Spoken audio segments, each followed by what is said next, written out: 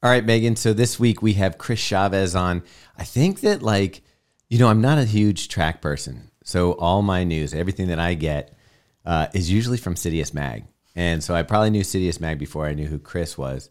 But then somebody's like, no, this dude used to work for ESPN and now he has Citius Mag and he knows all the track people and Malcolm Gladwell and all that. So I started following. This has got to be 3-4 years ago. How long have you been around, Chris?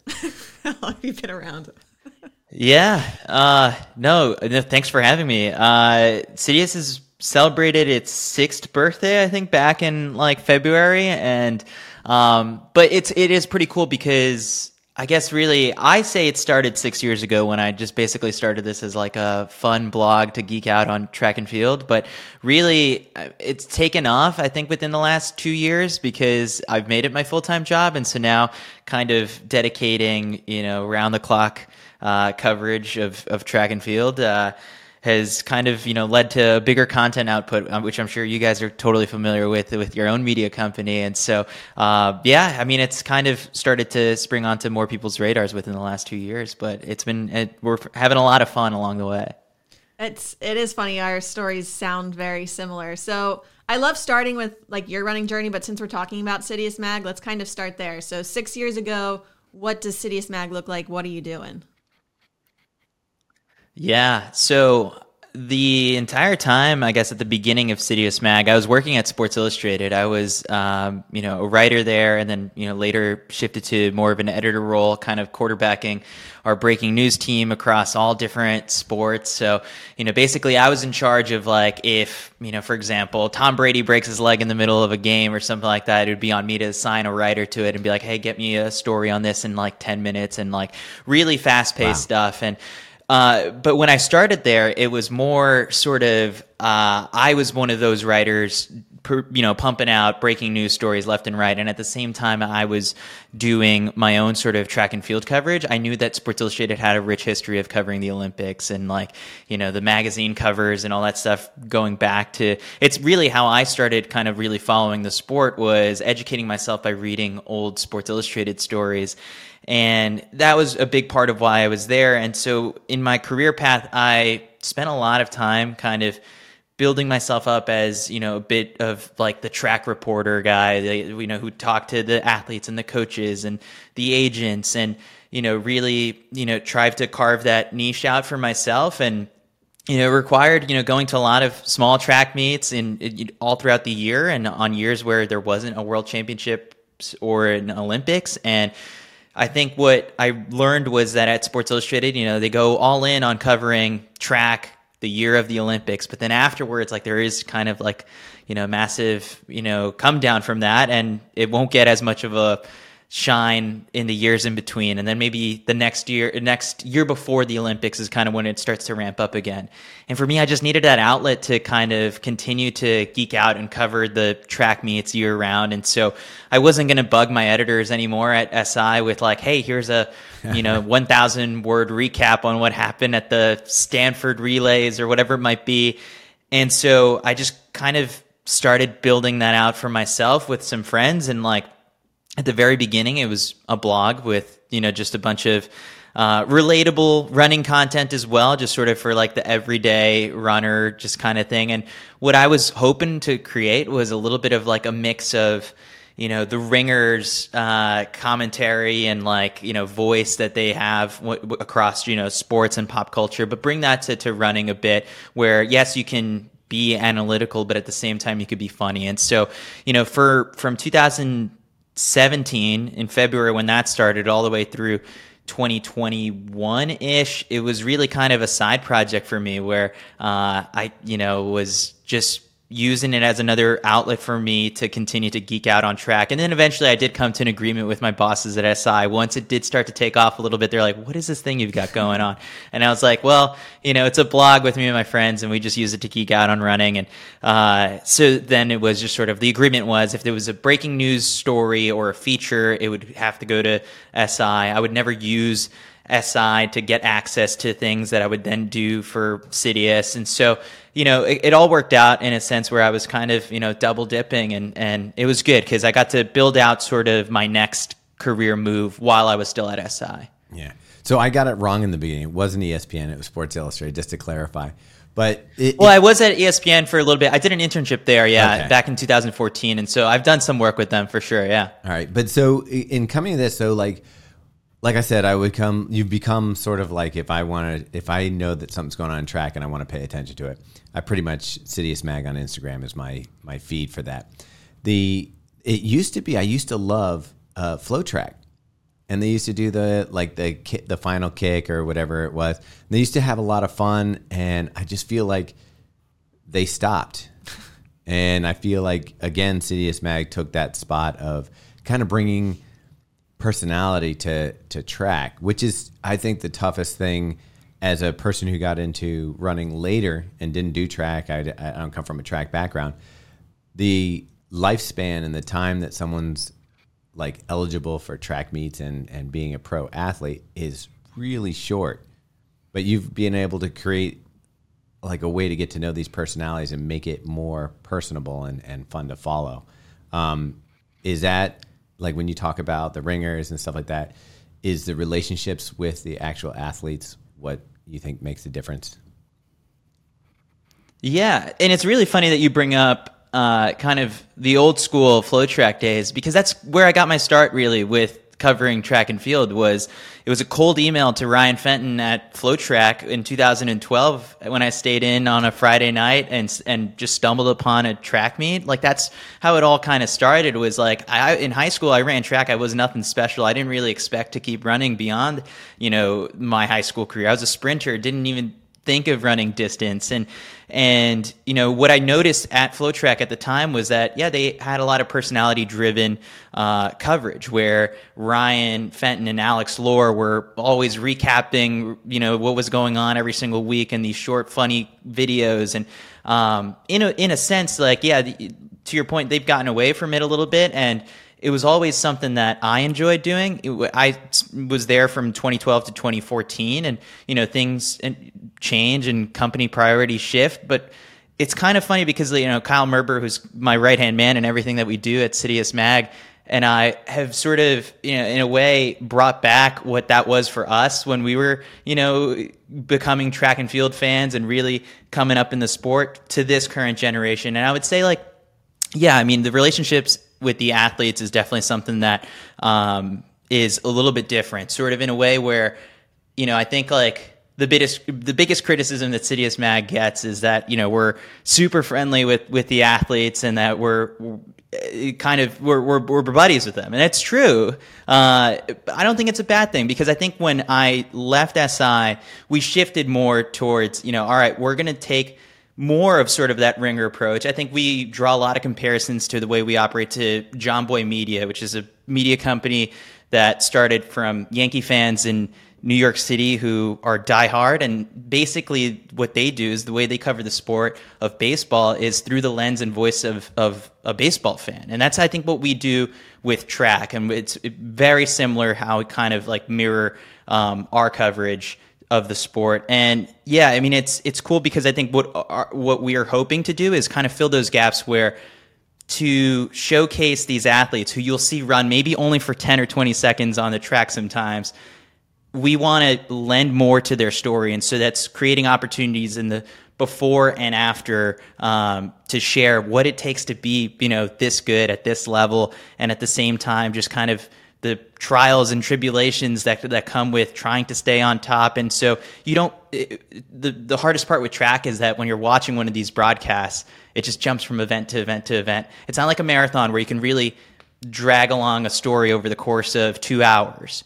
With track, you get maybe 10 minutes max per event, and you move on to the next thing. And it's just not enough time to really dive into some of these athlete stories. And so what we're kind of doing is, through podcasts, newsletters, articles on our website, or whatever it might be, even through social media, is kind of enhance that experience and make it easier for people to, one, relate to these athletes, follow along, and just kind of know what's going on. I think it's interesting. There's two parts to this that you just brought up. One, for me, is the relationship with the athletes. Sometimes we get criticism for our relationships with brands, because obviously we're reviewing brands and we give our honest opinions on the product. And I can understand where some people can see it's muddy, but we've made an arrangement with the brands that, if we don't like a product, we're going to still hammer it.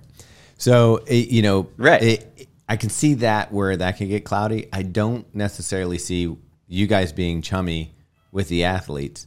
I don't think it creates a conflict of interest. I mean, the performance is a performance. You're either going to, run a fast 1500 or they're not. I also think that there are people who are out there, the Let'sRun.coms, who belong in the same exact space to ask sort of the hard-hitting questions. And, the more traditional sort of journalists, it's like we're all sort of in the same space. I think that there's room for everyone to do what they do well. And, they can ask the hard-hitting doping questions and, we'll keep it a bit more positive and more of a fun approach. At the same time, it's not that we're going to shy away from those stories. If some world record holder is facing a suspension, it's a news post on the Instagram. It's a news story on our website. But it's not necessarily, I think, the thing that we're going to dwell the longest on, I think. We'll focus on sort of the aftermath and what happens after that. All right, so now that person is gone, who's the favorite for this gold medal or whatever it might be? So that is the second question I had. When you're watching a track event and they are so short and they jump from spot to spot, it's really tough for someone who doesn't come from a track background to sometimes follow. Like when I went to Worlds, they were doing high jump at the same time that they're doing, steeplechase and the long jump is going on over here. I felt like my ADHD was going nuts. Plus the little truck that was driving back and forth to bring the shot put to people. That was my favorite. How do you break it down for people to understand the sport who maybe didn't grow up in it or aren't avid followers? Yeah, it's a lot to try and take in sometimes. And the hardest part is that, your attention is pulled in so many different directions. And I think that kind of goes to the product too, that where it's if you look at the way an NBA game was presented 40 years ago, it's not the same as if you turned it on the TV now. And track is one of those sports that just kind of hasn't evolved in that sense. It's the same sort of 4-hour long, in a sense, a marathon of just kind of paying attention to everything that's taking place. And so what we've seen sort of in recent years for sure is more of these grassroots pop-up events and the brands are starting to get behind that as well, where it's a bit more concise and all right, tonight it's going to be all about 2 stacked mile races, and maybe there's a community mile to engage people in that sense. And I kind of like that model for sure. A traditional big stage track meet like a World Championships or a US Championships, that's fun because the stakes are really high, but it is hard to pay attention to a lot of different things. And I think sometimes the broadcast tries its best to shed a light on the big important things, but they're gonna miss things from time to time. It's you're gonna have to cut away to the long jump in the middle of the steeplechase in order to show this big moment. And it drives the diehards crazy for sure because they want to see every single second of every single race. But yeah, I mean, that's one of the challenges. And some of the streaming companies do just a totally alternate feed for just the long jump or just the pole vault, and that works. But again, sort of that, there's just so many menu items to choose from. And I think what I would recommend is for people to start with picking their favorites. Say, hey, I'm going to be a huge 1500 meter or 800 meter fan, and I'm going to watch that. And the races beforehand are the appetizer, and what comes afterwards is the dessert. And so that's kind of really dig into one event, study it up, pick your favorites. I always tell people, pick a team. All of a sudden you could be an On Athletics or Bowerman Track Club fan, and now you've got a dog in the fight basically to really root for. And so it's there could be a how-to guide on how to become a track fan, and maybe that's something that we could write someday. That'd be good. I like the idea of the team stuff, but it's weird because now it's all brand driven.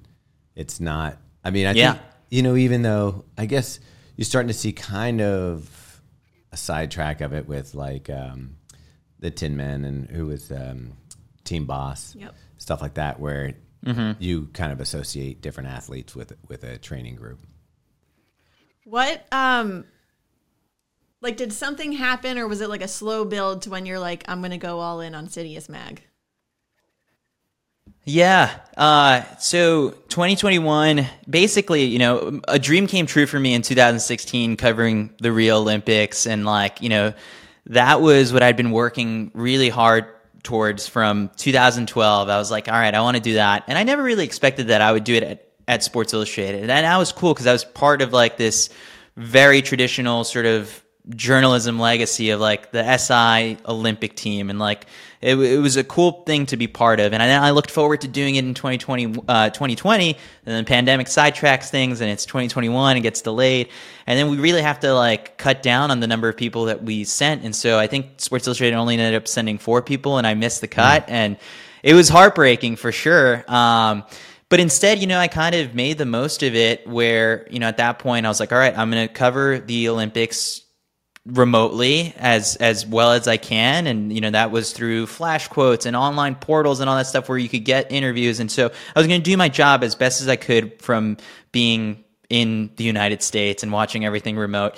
And at the same time, like Citius was starting to pick up for sure in 2021. Like Kyle Merber and I did a couple broadcasts together, and people really seemed to like our chemistry. And we were starting to put our heads together as to like, all right, what could we do to really kind of improve, you know, track and field's coverage. And for me, I was bringing sort of the media background, and Kyle was bringing the athlete perspective. He had now just sort of retired and started a newsletter that was picking up steam. And it's sort of like our chemistry really worked together. And so, you know, towards the end of 2021, I started to think, all right, 2022 with the World Championships on home soil, like that's going to be a big pivotal moment for the United States and its mission to grow track and field in America. And it could be a big moment for Citius if we really kind of lean into it. Because at the same time at SI, when I was juggling sort of manning a breaking news team constantly, I would always sort of have these thoughts every now and then where it's like, what if I did have just sort of my 8 hours in a day to devote solely to following and covering track and field? Like, what could the output be with that? And so that's sort of like towards the end of 2021, I started to think more about it and secured, you know, some funding to be able to do it with, you know, a very small team. And behind the scenes of Citius is very funny because it's like, it's still very small. I mean, to the outside looking in, people may be following sort of on Instagram thinking it's like, oh man, like who's making this graphic and like who's doing this video, who's editing the podcast. And at the same time, it's still me behind the scenes, like doing a lot of that stuff. And so, yeah, I mean, we're sort of in that growing phase for sure where, you know, I'm 2 years into this. It was a little bit of an awakening, you know, just sort of opening my laptop in January 2022 and being like, all right, it's time to get to work, and it's my full-time job now. But at the same time, like operating the business side of things and sitting through these sponsorship calls with the brands and stuff. And so, you know, in that sense, like I was thrust into like this CEO role. And, you know, last year was a lot of learning. I think this year we're really digging our heels into like, all right, we know what we did really well last year. Let's double down, do it again this year. And at the same time, like we know our worth now. And so it's been good, but a lot of learning for sure in the first 2 years of doing this full time. It's funny for those of you who aren't watching the video, Megan's face is just lighting up with a giant smile because everything you're saying is, Meg, how's that feeling to you? Very, very relatable. Yeah. Okay, I have several questions from that. One, how did you meet Kyle? Yeah, so Kyle was one of the first athletes that I covered back in 2012. I think like he was running at, I believe he had just like done his grad year at Texas or something like that. And really, you know, both of us being from New York, we hit it off. And over the years, I think when I went to Europe for the first time to cover the European track and field circuit out there, he was one of the athletes that I was constantly around. And it's really cool, I guess, for, you know, not a ton of people get to experience this, but in the summer when all the American track athletes go out to Europe to go and chase fast times and go out there and train and bop around from, you know, country to country every 2 or 3 days. Like Flow Track gave me this opportunity in 2013 to go out there and basically live out of a suitcase suitcase for a whole month to cover the athletes out there. Kyle was one of the athletes that I covered out there, and I slept on the floor of his flat in Belgium or something like that at some point. And so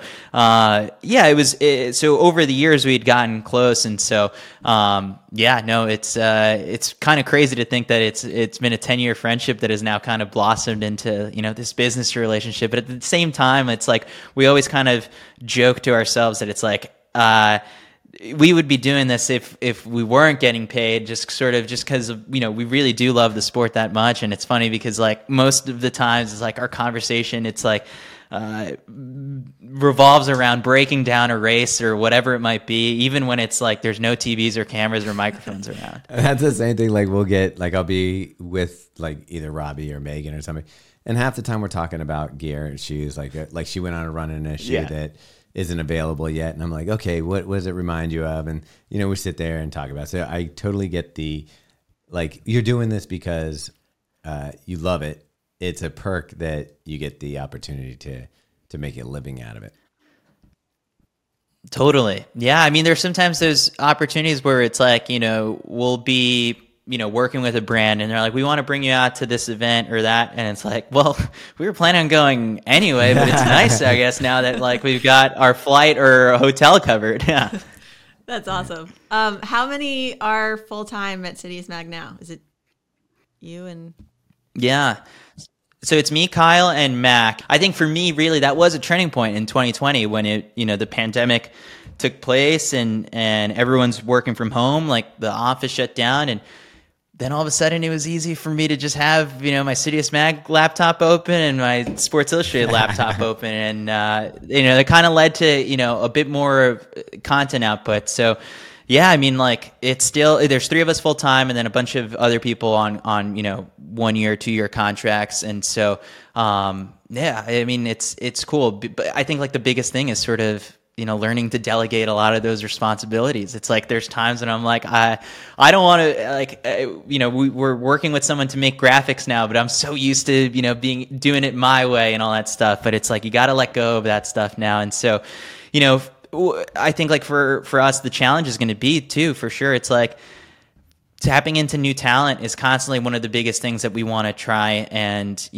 look for. It's like, who's a good, match to be part of our team, who offers something that's totally different. And that's constantly what we're trying to do when we look for, new people to contract to be our European correspondent, to hit the Diamond Leagues or anything like that. And so, it's always cool to be on that side of things and see, all right, who's the fresh blood that's going to be, part of the Citius Mag team. Yeah, that's always a challenge. I do have, like Meg said at the beginning, we weren't going to put you on the hot seat, but I think I'm going to put you on the hot seat. Sorry. The women's record was just shattered by 7 seconds for the mile. That seems I don't, again, I'm going to disqualify myself from being any kind of track expert. That seems incredibly dramatic. Yeah, no, it was wild. But I think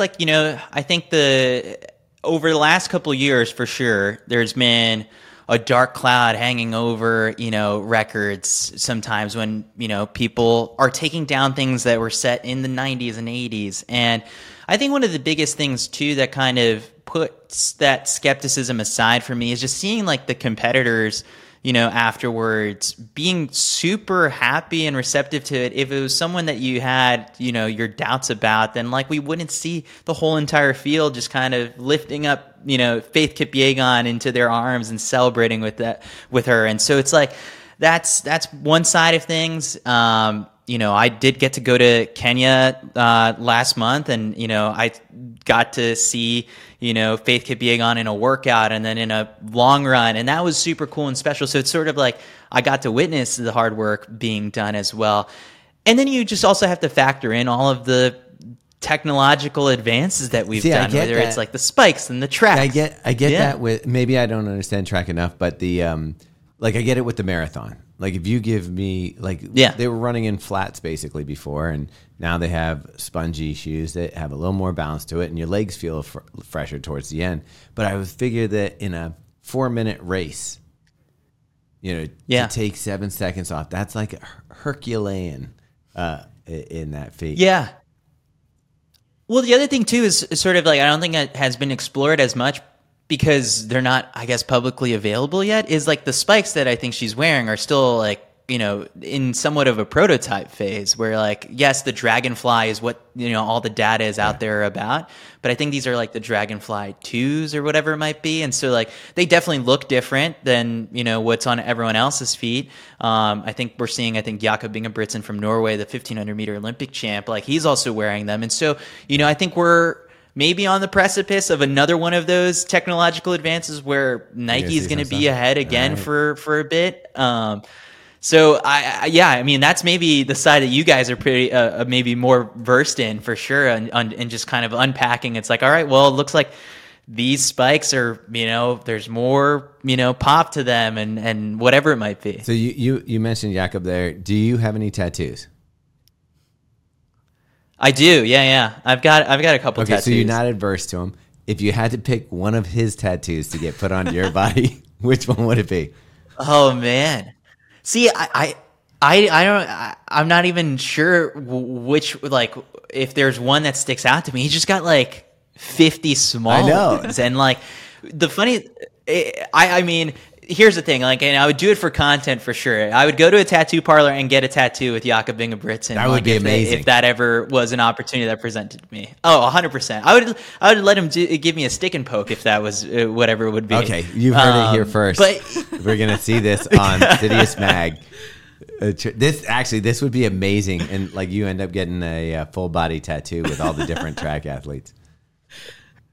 Oh my gosh. Yeah, no, it would be something. But it was funny because I think our Europe correspondent David McCarthy was at one of the races with him this summer, and like he was just about to, I think he ran out of time, and like, the press officer like ushered Jakob away, but he was going to ask him about the tattoos and sort of like, is it true? Because I've heard this rumor and I don't know if it's true at all that like after every race that he wins, he adds another tattoo. But it's like, I feel like you would run out of real estate at some point when you're that good. Yeah, but I love it because that's his marathon medal.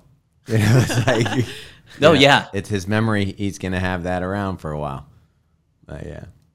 Oh, yeah. Now, you recently got married.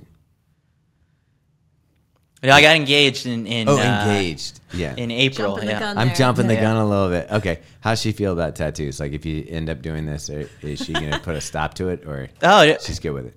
See, I mean, well, it depends on what Jakob ends up picking, like, right? Like, I think that would, but no, she'd be totally fine with it. But yeah, no, it can't be, obviously not a face tattoo, or anything like that.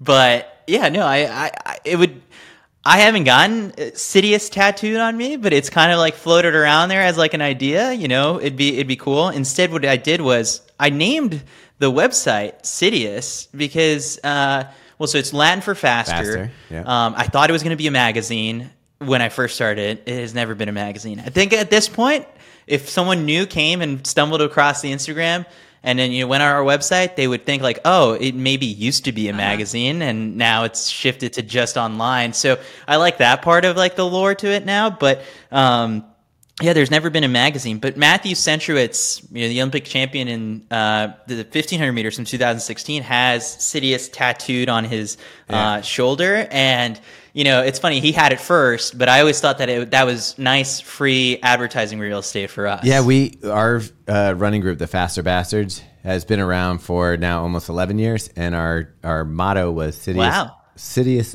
Oat Mori, or I can't even say it. I don't know Latin that well, but it's get faster or die. And I'm just dying, so it's working out.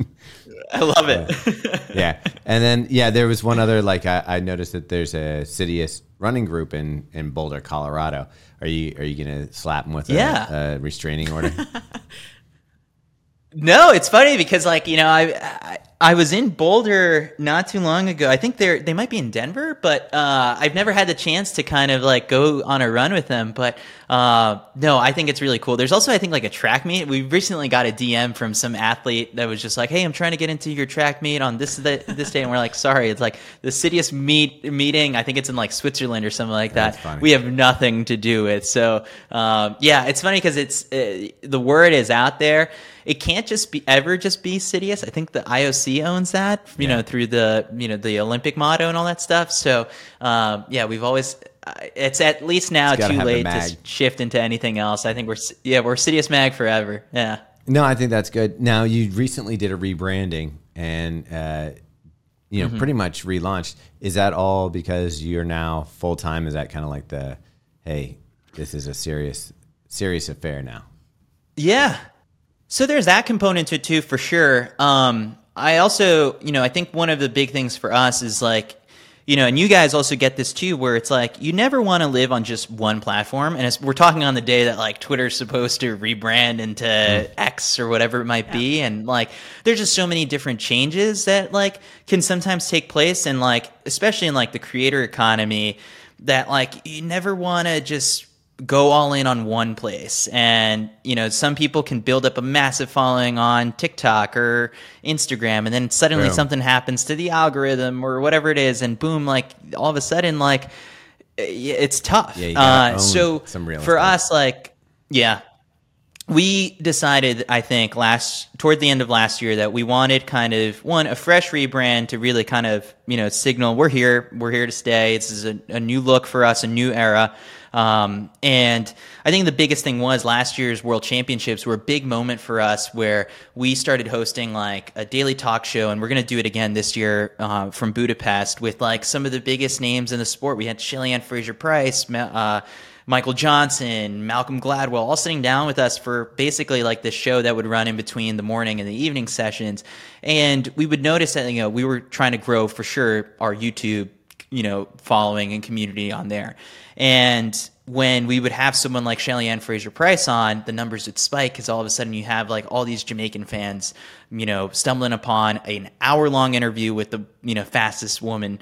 And then, they start to get familiar. It's like they see what's on our channel. They see there's more interviews with tons of athletes. And, what we noticed was like, oh, man, like unless they just went to Instagram and started following us there, that if they went to citiusmag.com, it hadn't been updated in like 2 weeks because I was drowning in just kind of all the content output that we were putting together during Worlds, that we wanted to, that hub, that space where it's like, I need to learn more, wasn't really like kind of up to date or anything like that. And so that's when sort of consciously I was like, all right, we need a new website, a new look to it. Just let's totally change it up. And, finally retired the, almost Chicago Cubs looking font that I found in 2016 to just spell out Citius Mag. And we worked with Butter Studio out of here in New York, just a creative agency, and they were fantastic over the course of like, I think it was like almost 6 months, but like it was a really cool process where every week we met with them to, go over a different component of the website. And it really, came to life, and now it's kind of like that hub where, we're going to post our best videos, best articles, breakouts from Kyle's newsletter, and just kind of keep it fresh every day so that someone, can consume something new about track and field, whether it's, a video, a podcast, a newsletter, whatever it might be. And so that was kind of like a lot of the intent to it. And so now it's kind of like our hub for the best of. So it's interesting when we meet people out on the street, like when we interact with our community, it changes where people like have a connection point to us. So when someone comes up and meets you and they say, I love what's going to follow that right now? I think if it's to me, it's usually the podcast. Okay. If it's to Kyle, it's the newsletter. And then, I think like it kind of varies from person to person on our team, which is it's a cool thing. It's hard because I guess like when it's just an Instagram page that is posting sometimes just, graphics of like athlete results or performances or whatever it might be, that there's no personality attached to it. But again, to the point of what you guys do, what we do, it's like, I think that's what kind of creates that relatability from our audience to us, is that there's a face attached to what we do. And it's again, like FlowTrack had that back in the day and less so now. And I think it's successful. I think like digital media shifting into that side of things, where people follow certain personalities or reporters or whoever it might be because they trust that person to give them quality news or analysis. And so for us, that's people attaching themselves to, with me, it's usually the podcast. With Kyle, it's the newsletter. So it's cool. It's really cool to see, and we love those moments too. It's funny, we talk about like new media, and you're just saying how people want to see the personality behind it, but it's not really a new thing if you think about like news. So like people used to have their favorite anchors, maybe you had your favorite late night host, and it was because you went to get your news from somebody that you enjoyed delivering it for you. And I think that we try to make it like this new thing, like, oh, people want to connect with it. And it's like, no, they always did. We're just kind of catching back up to the fact that you build a trusted personality and or something, and then people feel a connection to you. I know that when we were at the running event last, what was it, December? Yeah. And I saw you and Kyle, I was almost like a little bit starstruck. I was like, there's Chris Chavez and Kyle Merber. And I nerded out because I know that people feel the same way when, people come up and meet. Are you guys, like, I love it when people come up to us and say, hey, I'm a big fan, love your stuff, whatever. Are you guys, do you like that, or would you rather just have like space between you and your people? No, I think it's great. I love it. I think I'm getting better at it. Sometimes it's funny because it's like when people come up and say like, thanks for everything you do for the sport. And it's like, I'm making graphics, or like I'm making a podcast. Like it doesn't feel like all that transformative, but I guess for us, like there have been times, when I've thought about like, oh man, it is 10 p.m. I don't want to edit this podcast or whatever it is. And this is like in those growing stages when I was still at SI, I was like, I could just pull the plug on Citius Mag today and that'd be it. It'd be over and I can just focus on doing, my SI work. But then, when you have those moments at a marathon expo or something like that, and you're waiting online to pick up your bib, and the person behind you says, I really love that podcast you did with blah, blah, blah, blah.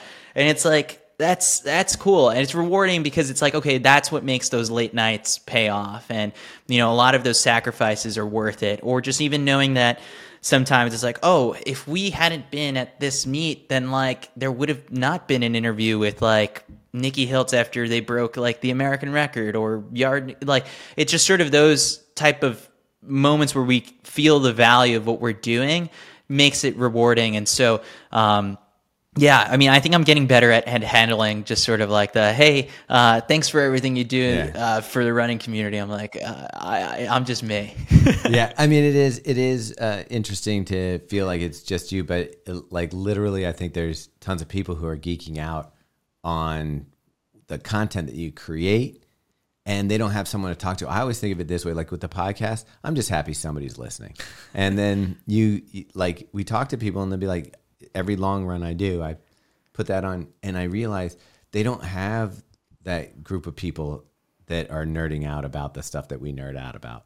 They don't have that community built in. Maybe they live in the rural area and there's not a running group for them. And so like to be able to listen to a podcast like Citius Mag and have somebody who's interested in what you're interested in and talking about what you're interested in, it makes you feel less isolated. Yeah, and I think we've noticed that for sure, sort of like, I think one of the biggest things I always harp on it sometimes where it's like, you want, when you start to get into it, you find something like the Millrose Games. It's a jam-packed hour of 2 hours of quality track and field and an awesome meet to watch. And then all of a sudden, like if it's on NBC or sometimes when these broadcasts get pushed to CNBC, it's like you'll watch the broadcast for 2 hours, and then when it's over and like it's on to Shark Tank or, whatever it might be that's on that channel. And the gap that we're trying to fill for sure is sort of like keeping that conversation going and that excitement going. And so when we're at the World Championships, we want to go live basically as soon as that last event is over, so that if you're really jacked up and pumped about, that world record that you just saw on that TV, your next move is to head on over to the Citius Mag YouTube channel, because we're going to be going live to talk all about it. And then what we'll notice sometimes is that like the YouTube chat, which like we'll keep open for people, can sometimes just go crazy about something that we're not even talking about at all. Yeah. It's like they're talking about a totally separate event. And so, we've noticed that just kind of like online, people will try and find other track and field fans to nerd out with, and also sometimes just engage in debate, and that's healthy. Like you have that in all these other sports, so we're trying to just kind of like create that for track fans. And so whether that is a pregame show from the Melrose Games or a postgame show at the World Championships, we want to kind of add to just that viewing experience for people. You guys are really, really good at getting results out very quickly. How does that work? Like, is someone there snapping the photo, sending it to you, you're slapping a graphic on it, and then just posting it immediately? Yeah, so kind of it's something that, we've kind of really nailed down and have like our little operating system with. So at the U.S. Championships and World Championships, we're just very fortunate. We have really two talented photographers in Johnny Zhang and Justin Britton, who are just very quick on the camera and like can edit it super quick. I believe it's either on the camera itself or on their phone, and then they'll just send it to us in a Dropbox. And from there, we have this massive group chat that goes geeking out about track and field stuff 24/7 that all of our significant others probably despise and hate. That's where the photos end up. And then from there, someone on the team who's kind of assigned to, hey, I'm on Instagram, hey, I'm on Twitter, will just then work it up either on their phones or on their computers, and boom, it's up on Instagram or Twitter, wherever it might be, within, I like to think, within 5 minutes of like the race being over sometimes. And like, that's we had some big sports marketing exec last year at the World Championships tell us like, oh, like if I missed seeing a result on the board, I would just go to Instagram and just open up Citius's Instagram channel, and I would see everything was there, or like explain to me like what happened. And so it was cool. And so I think that's the thing that we try and think of ourselves sometimes on Instagram as like the sports center of track and field, where it's like if there's a big major story or performance, like it's going to be highlighted there. And we try our best to tap into photographers who are at these events. And so, that's freelance photographers or one of our staff photographers, if they're there, to get a fresh photo up from that particular event. Like, I think it's sometimes it just doesn't feel as cool or move the needle as much when it's like, hey, all right, record-breaking performance of this meet, but it's like, here's a photo from like 3 years ago, and they're in a different uniform or from a different race. And so, we try and do that to the best of our abilities as well. And, it's cool because, I think like you said, I guess like for some people that is their way of like getting their track and field news. Yeah. Shout out to Justin Britton, because he does take some phenomenal photos. He's really got an eye. It's amazing. But is that process stressful? Like, are you sitting by the computer, like waiting for the photo to come in? Like we got to get this out any second.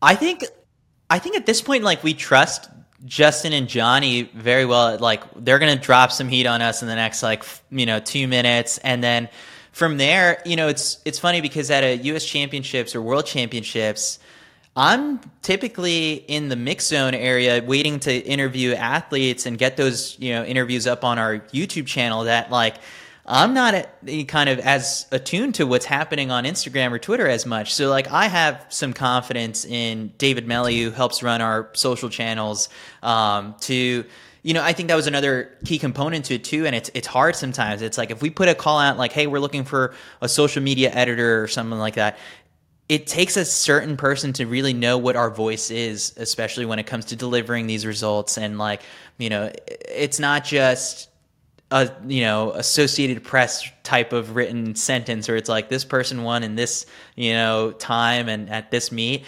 We try to add a little bit more voice and flair to it sometimes, where it's like, holy cow, or just like whatever it might be, using emojis sometimes to really kind of just let people know that something exciting took place, and that hopefully that excitement is contagious. And like, or if it's someone who doesn't know what's going on, that there's this feeling of FOMO. It's like, I need to know more about like what this is all about. And so that's kind of like how we think about it. But yeah, I think for me now, I guess one of the cool parts is at the end of a night, going on Instagram and refreshing our feed to see like what it looks like, and or what's performing really well. I'm still sort of a geek to some of those analytics and numbers.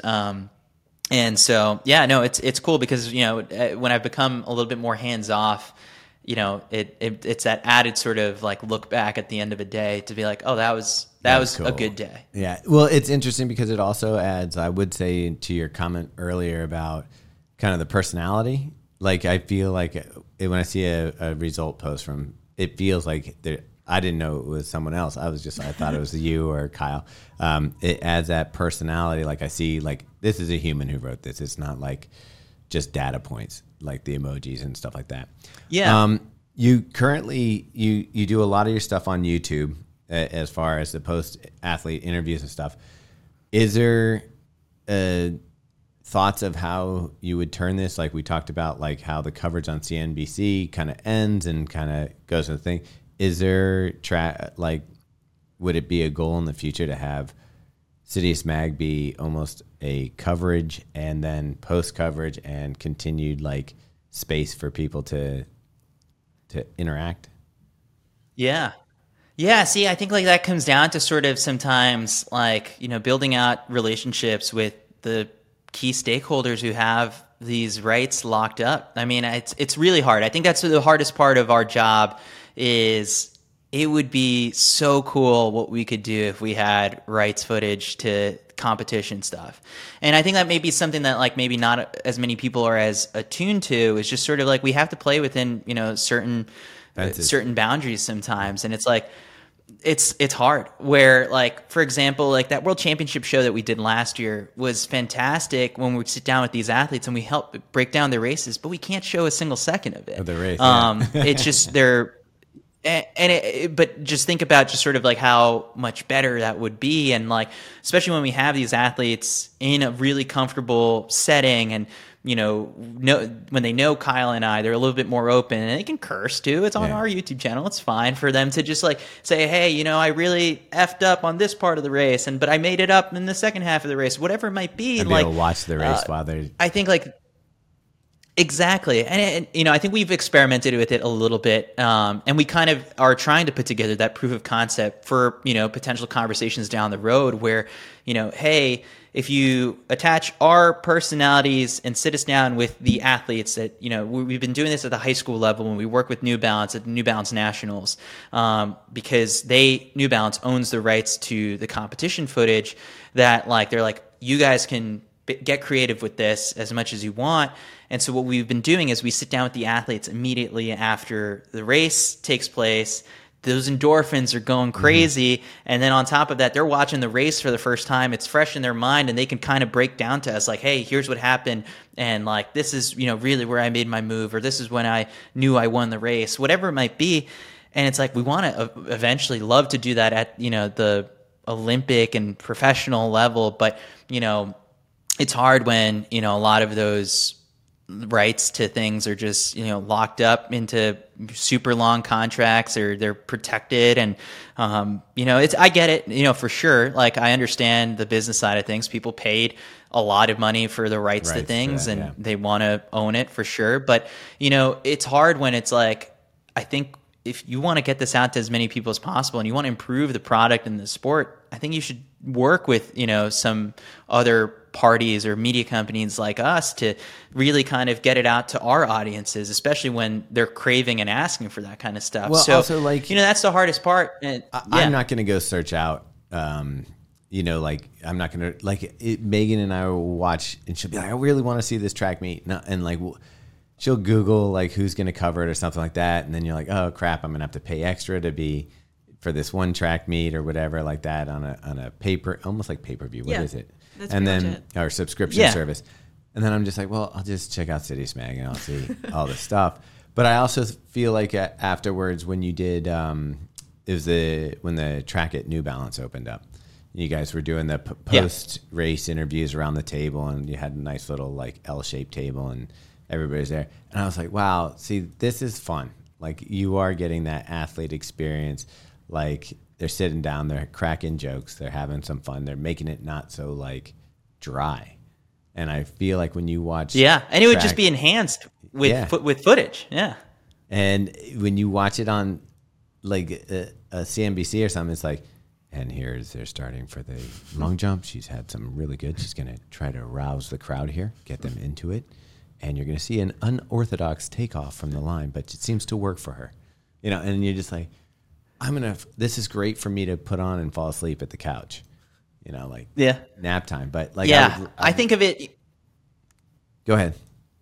Like a hockey game is constantly sort of like that announcer excitement is going from start to finish, basically, horse racing and all that stuff. Like, I don't know, like if you, again, kind of like the contagious energy of just like, if you're excited about something, someone else will get excited about it too. And so, yeah, I mean, that's some of the challenges for sure. And so, I mean, for us, like ideally, yeah, it would be awesome to also, be able to show some of the actual competition. But, at the end of the day, right now, our goal is to make it easier for people to even know where to watch some of these things too. Like that's one of the biggest things. And just sort of like, I guess, Megan, when you're looking up like, hey, I've got to find out like if this meet is on this streaming service or this meet's on this streaming service, the biggest thing too is that like, if it's on one, they're not going to tell you about what's on the other. And it's like, we sit in a very sort of agnostic position in a sense where it's sort of like, our goal is for people just to watch track. So it's okay if we'll tell you if it's on NBC, if it's on FloTrack, if it's on wherever it might be.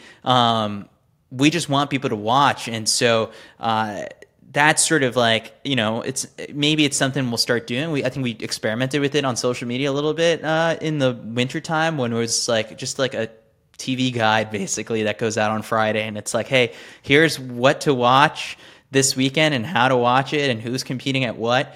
Maybe it's interesting to you and here's what you need. Maybe you do have to fork over $5.99 or $10.99, whatever it might be. But, it's up to you if you're interested in doing it, but here's the information and just make it easier for people to be able to watch. Are we still paying for the streaming one that we did? Probably. That's the worst thing too, is like you go to buy it once and then it's the monthly thing and then I totally forget and I'm like, oh, we already have that. Were we watching one of the marathons? Yeah. I think Berlin or something. Yeah. And we were like, okay. Yeah. And then the worst though is when you paid for it and then it didn't work. It was like blacked out for like most of it, and I was like, what? After all this? Yeah. I guess like for me, like there's times where I just like I guess I've gotten good at figuring out VPNs and like, all right, if I change my location to Romania, I'll be able to watch this meet and whatever it might be. So our favorite distance and our favorite obviously is the marathon. Like when I went to Worlds and was able to, follow the women's marathon and like run from spot to spot to like see them several times on the course. That was like one of the best experiences I've ever had. What's your favorite event in track and field?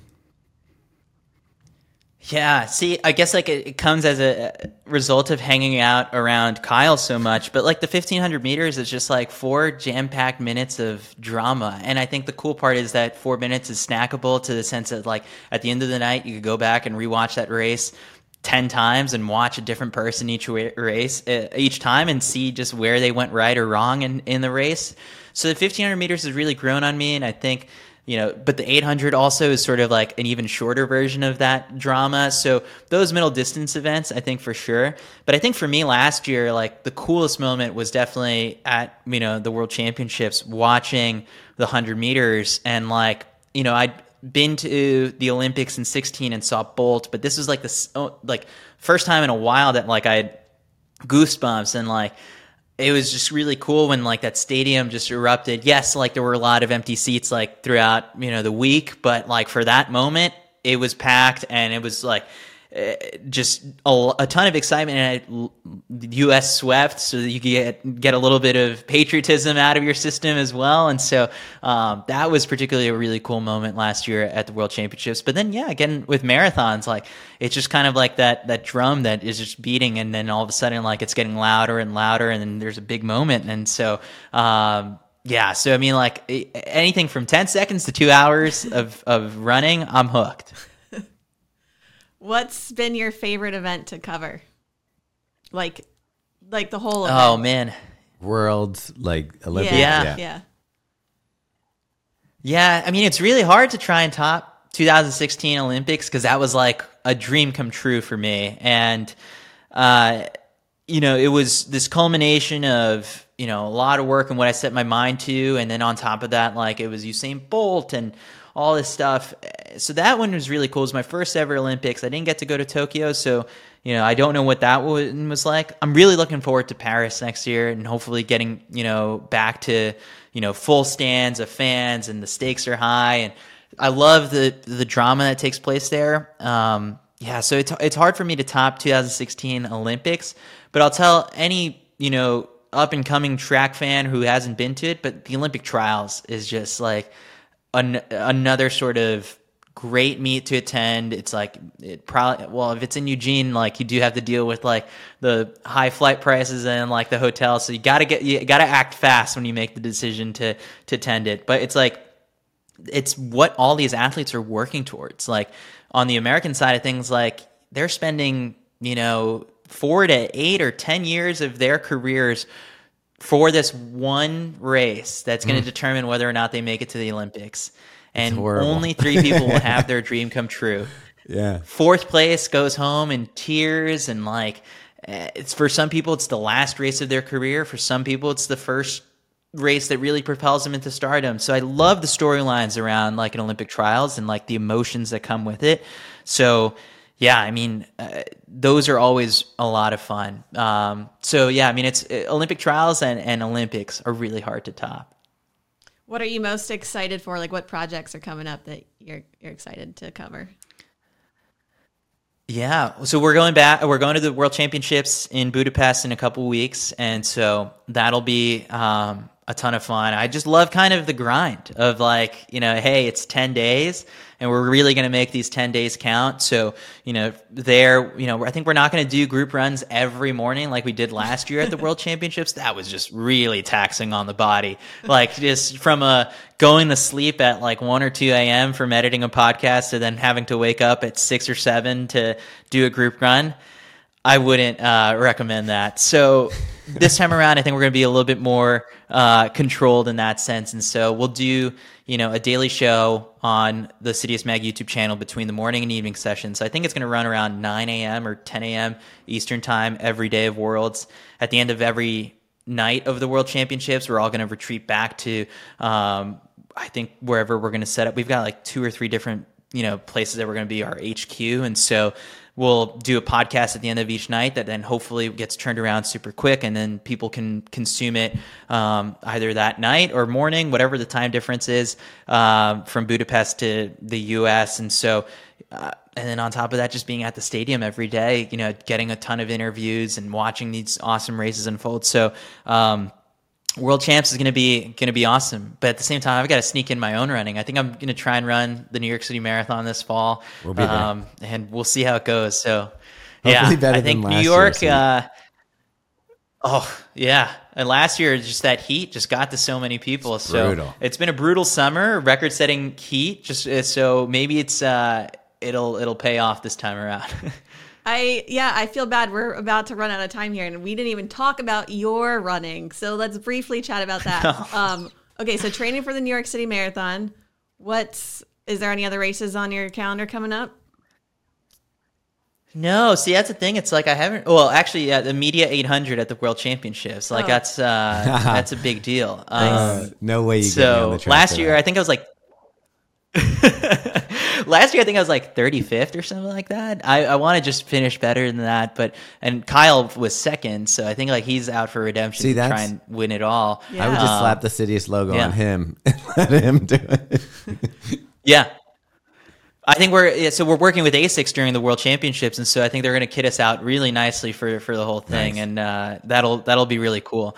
Their spikes and everything. So that'll be exciting. So maybe it's really funny what I'm juggling right now. It's like a little bit of speed work to get ready for an 800. There's also like an all-comers race at the end of the World Championships. So like there's like a 10K on the marathon course. So I might jump into that. But that'll be it, I think, between now and New York. Did you do the 5K when we run an all-out marathon in a while? At Worlds, did you do the 5K? In Eugene. No, I didn't do the 5K. That was so much I was sleep deprived at that point. I wish I would have done it. That's a regret. But this time around, I'll do the 10K that they're planning. I think for this. I think year. you'll dig it. So, It's just really cool to say that you're running on the same course as like the top pros. extra little bit of adrenaline that you're like, okay, I got to see the course. Yeah. Okay, so since we are big shoe nerds, we have to ask before we let you go. Okay, daily trainer and race day shoe. What are you going with? Yeah. Daily trainer right now. I've been doing a lot of miles in the Super Comp trainer from New Balance. And then I don't know, like there's just something about all their foam that I really enjoy. So I've been also going with the SC Elite 3. Are they 2 or 3? 3. What's their 3 most recent yeah. one? 3. I've been doing a lot in that. So those two have been good.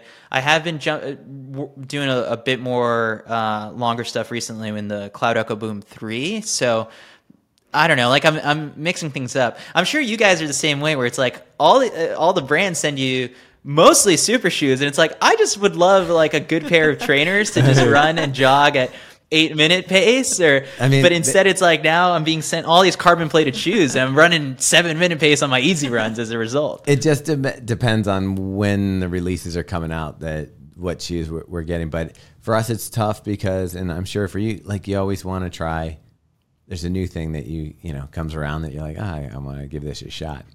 So, but yeah, and it's been hard to pick against like the Alpha Fly for you know marathons or those races. But you know, I don't know. I mean, I'm experimenting right now, and hopefully, you know, pick something that'll get me under 3 hours in New York. But we'll see. Are you running with New Balance in New York? No, I haven't really locked down my bib yet, so I still have to figure this out. See, I have to shoot an email to New York Roadrunners. They were asking advantage of his position. Well, yeah. Well, last year I did the broadcast for New York Roadrunners and ESPN, and so I was on the lead cart, and I think there's a chance like they might ask me to do it, but I really want to run, and I've been training, so like I think I'm going to have to pass on any sort of TV opportunity to you know give this a shot. I haven't run an all-out marathon since 2019, so I'd really Pre-pandemic. I don't know, like I want to get back to it. Yeah. All right. And Yeah, I kind of relaxed a bit on my own running during the pandemic, and so you know I've jumped in New York and done it with friends twice in the last 3 years, but nothing close to all out, you know, in my PR. So we'll see. Yeah. Well, good luck on that. Wait, so what's your PR? 3:06 from Berlin 2019. Okay. So I've done it on a flat course, but I'm really challenging myself here to try and go sub 3 on New York's course, but I like it though. I don't know. Like it. I hope I could get close. Yeah, we'll see. I mean, I think the advantage I have is that I'm here, and like it's the streets I train on, but it's not going to be easy. The only reason I'm doing New York hoping to do New York is because like, you know, with Worlds and all that stuff, like it's just too much to take 2 weeks off and then get back into a marathon build and think about Berlin or Chicago. So I needed as much time as possible. I think so New York we'll is see. the toughest out of the majors. Yeah, I would agree. But also with the crowd. You guys have done all 6 now, right? We're missing Berlin, Yeah. but I think we're gonna hit that next year. Oh, it's the best. So I've done all 6. I've got all the medals nice. right here. Yeah. 6-star finisher. Yeah. So Chavez. 6-star finisher. Yeah. It's funny. I think that's what they put down kind of like on the press release when they announced like, oh, here's who the broadcast team is for the New York City Marathon. 6-star And it's finisher. like Dina Castor, former American record holder at 6-star finisher. It's like, okay, I needed something. Yeah. I mean, that's pretty good though. Yeah. Yeah. I'll take it. Awesome. New York okay. is 2-0 on me. It's crushed me 2 times. Oh, yeah. I'm hoping this year will be my year. We'll see. Yeah. We'll see. Okay, Chris, I know we've taken up an hour of your time. Very much appreciated. It was very fun chatting with you today and learning a little bit more about Citius Mag and yourself. And we'll hopefully see you in New York, if not before then, at some event. Yeah, he's probably at the Fifth Avenue Mile. Awesome. No, thanks so much for having me. Yeah. Oh, yeah, Fifth Ave Mile. I think I'll try and jump into that. And there's a media heat for that, too. So we'll see. We'll see how I fare in that. Yeah. Nice. All right. All right. Thanks, Chris.